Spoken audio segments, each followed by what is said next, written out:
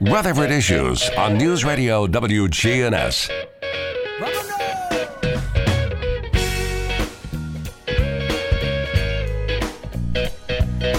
Right now that time, 10:25, you're listening to WGNS again on this Monday morning, and our guest today from the Child Advocacy Center, Presley Hosford.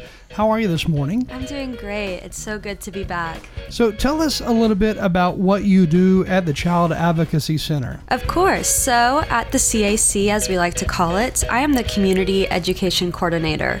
And so what that means is I'm on the prevention side of things at our center. I get to go out into the community anywhere in Rutherford County and teach adults how to prevent child sexual abuse. And one of the programs that you participate and teach is the Darkness to Light program. So tell us a little bit more about that. Yeah, of course. So Darkness to Light, it's a nationally recognized training that empowers adults to learn the 5 steps it takes to prevent abuse in our community. And so it first has a video format where we get to hear survivor stories. So adults who have experienced abuse as children getting to tell us what that experience was, what it was like holding on to that growing up, and still how it affects them to this day. And then we have a discussion one-on-one where we learn the facts of sexual abuse, because to understand it and prevent it, we have to know what goes on and how it occurs. And then we talk about how to minimize opportunity for abuse to occur, and learn how to recognize the signs of abuse, and what to do if a child discloses that information to you. In Tennessee, we are all mandated reporters, so it's our legal obligation to protect children, but I think as adults too, it's just our moral obligation. And so that's kind of the basics of the training. So how often does abuse occur here locally? Oh, goodness. So actually, the University Tennessee of Knoxville just came out with a study saying that in Tennessee, the number is now 1 in 8 children will experience sexual abuse before adulthood. Nationally, that number is 1 in 10. But at our center, we see anywhere from 2 to 5 children a day. It's quite staggering how many children are affected by this. That's pretty insane. And then when you look at the long-lasting impact of child sexual abuse, what do you see? All the way to adulthood, adults, children who have experienced sexual abuse, they carry large amounts of shame and guilt, you know. And so that's one thing we also teach in Darkness to Light. If you were a victim of sexual abuse, it's not your fault. That never should have happened to you. And hope and healing is possible. How important is it for, let's say, the parent of a victim to actually go to police and make sure that something is done? Because you always hear stories years later, it seems like, where somebody says, I was a victim of this, but nothing ever happened afterwards. Yeah, that's one reason the CAC model is so important, is because our goal is to make sure we see that child and interview that child. So if you're a parent and you know that your child has been abused, or even if you have suspicion that your child has been abused, you should report that to DCS, because once we get a referral from DCS, our team can kick into action to do a forensic interview for that child, and then we can help them get the resources and counseling they need to continue having a healthy childhood and then a healthy adulthood. Again, Presley Hosford with us this morning from the Child Advocacy Center. And what are some of the things to kind of look out for in children? When children have been sexually abused, the biggest thing we are going to see are emotional and behavioral changes. So let's say you have a child who's pretty mild-mannered, a happy kid, and all of a sudden they might have signs of unexplained rebellion and anger, just seeing something that isn't likely in that child emotionally. You kind of see a flip of the switch. Then we're going to say, you need to sit down and have a conversation with that child, try to get to the bottom of things, because they're not just acting out for nothing. Something has occurred for them to change their behavior. I'm sure you see cases for boys and girls, but do you have numbers on, who it impacts more, or is it equal? It's pretty equal for, boys and girls. I would say that for girls, it's 1 in 6, boys 1 in 7. But we actually are seeing our LGBTQ plus youth being affected more, where they are being affected 1 in 4 instead of that 1 to 7, 1 to 10 range. But, it doesn't matter race, social economic status. It affects all children everywhere. So the initial connection that somebody makes, let's say a predator, a child predator, that initial connection they make with that child victim, where is it usually? We actually see that children, 90% of our victims know their abuser. It's someone in the family, could be immediate family. Most times it's a family friend. And so we teach people to go beyond stranger danger, since that's only 10% of the cases. So it's in the family friends, and that's where we need to be keeping our eye out and talking to children about healthy boundaries, especially with those who are close. And then I would imagine a percentage of those who are strangers, they often, I guess, meet the kids online. That's one thing I wanted to bring attention to. June is Internet Safety Month. And while 10% of our cases are stranger danger, the online world is a really scary place right now for kids. The National Center for Missing and Exploited Children, they have a cyber tip line where you can go and report any child sexual abuse material you see online. And last year, there was over 88 million reports of children being exploited online.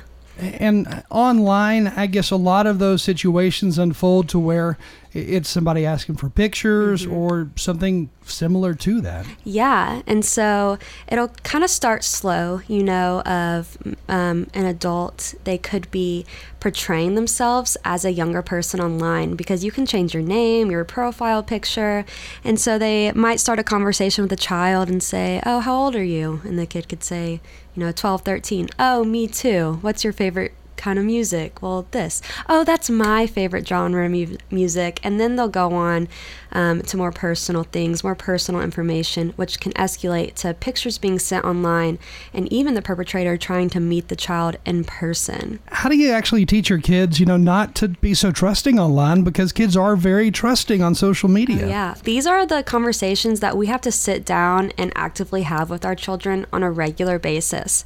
We want to tell them, hey, when you're online, I want to know where you're going online, how long you'll be online, and when you think you'll be off. Just like if they were to go out on a weekend, we would be asking those questions. And we also want to teach them to not give out identifying information like their address, neighborhood, where they go to school, what extracurricular activities they do.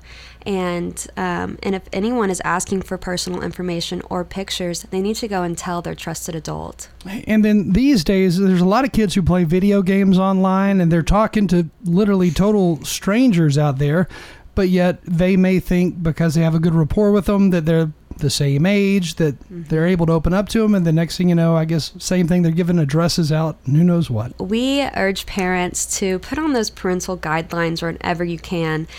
So if there is a live stream where they can talk to strangers, shutting that down, or if they want to talk to someone on an online game that's live, maybe we do that in the living room where anyone can hear the conversation, right? And we also want to teach them about cyberbullying and sexting as well, letting them know that these things are not okay. And these are all things that parents, a lot of them didn't have to worry about all of this stuff. But nowadays, you do have to. Yeah, it's scary. Back then, if kids were being bullied, it was at school or wherever, and they could go home and get away from it. But now with cyberbullying, it follows you everywhere. So are there Darkness to Light programs coming up that people can actually participate in soon? I'm actually really glad you asked that, because I actually have a public virtual training coming up this Friday, the 30th, from 5 to 6 on Zoom. And with this training, of course, you learn how to prevent child sexual abuse in the real world, but it also goes to how you can prevent it online. So some of the things we've been talking about today, we'll discuss in our training. It's just an hour long and it's free. And so for just an hour of your time, you can be a safer adult and a safer parent. And so to sign up for this, just call the Child Advocacy Center or just go to the website. What do we do? Yeah, so I've actually posted on Facebook the Zoom link. So you could go to our Facebook, Child Advocacy Center of Rutherford County, and on our page, I've made a cute little post where you can see the date, the time, and access the Zoom link. If you want to call us beforehand to confirm, you can call at 615-867-9000, but all are welcome to join.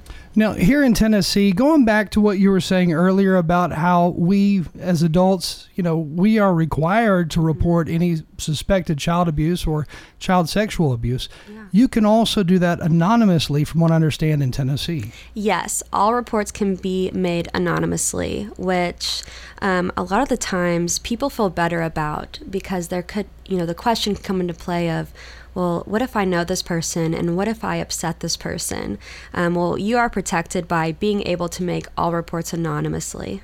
So by doing that, are you able to track the report that you file? Are you able to find out if anything ever happened with it? Yeah, you can stay up to date with the report you made, and you can always call back to check in on the report you made and see if anything has been done, see how that child is doing. Again, Presley Hosford with us this morning with the Child Advocacy Center. And again, here in Murfreesboro, after a crime is reported to police and it is a child sexual abuse case, what is the first thing that happens? If a report is made to police, then they're going to get in, or with DCS, then our team kicks into action. A DCS caseworker will be assigned to that case, and then they'll come to our center for a forensic interview.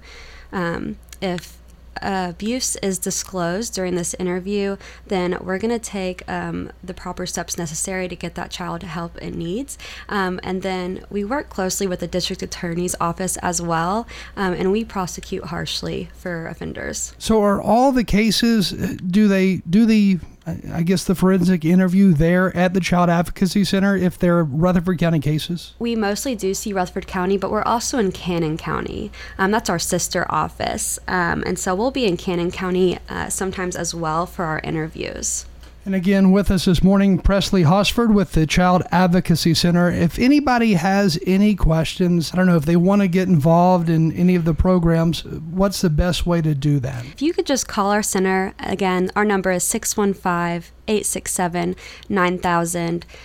You can take the Darkness to Light training for free, and you can even become a Darkness to Light facilitator yourself, where you can go out and facilitate these trainings to your community, your friends and family, and help prevent child abuse, because it is a community effort. And as we close this morning, is there anything that you would say to parents out there? I would just say, have these conversations with your children often of where they're going online.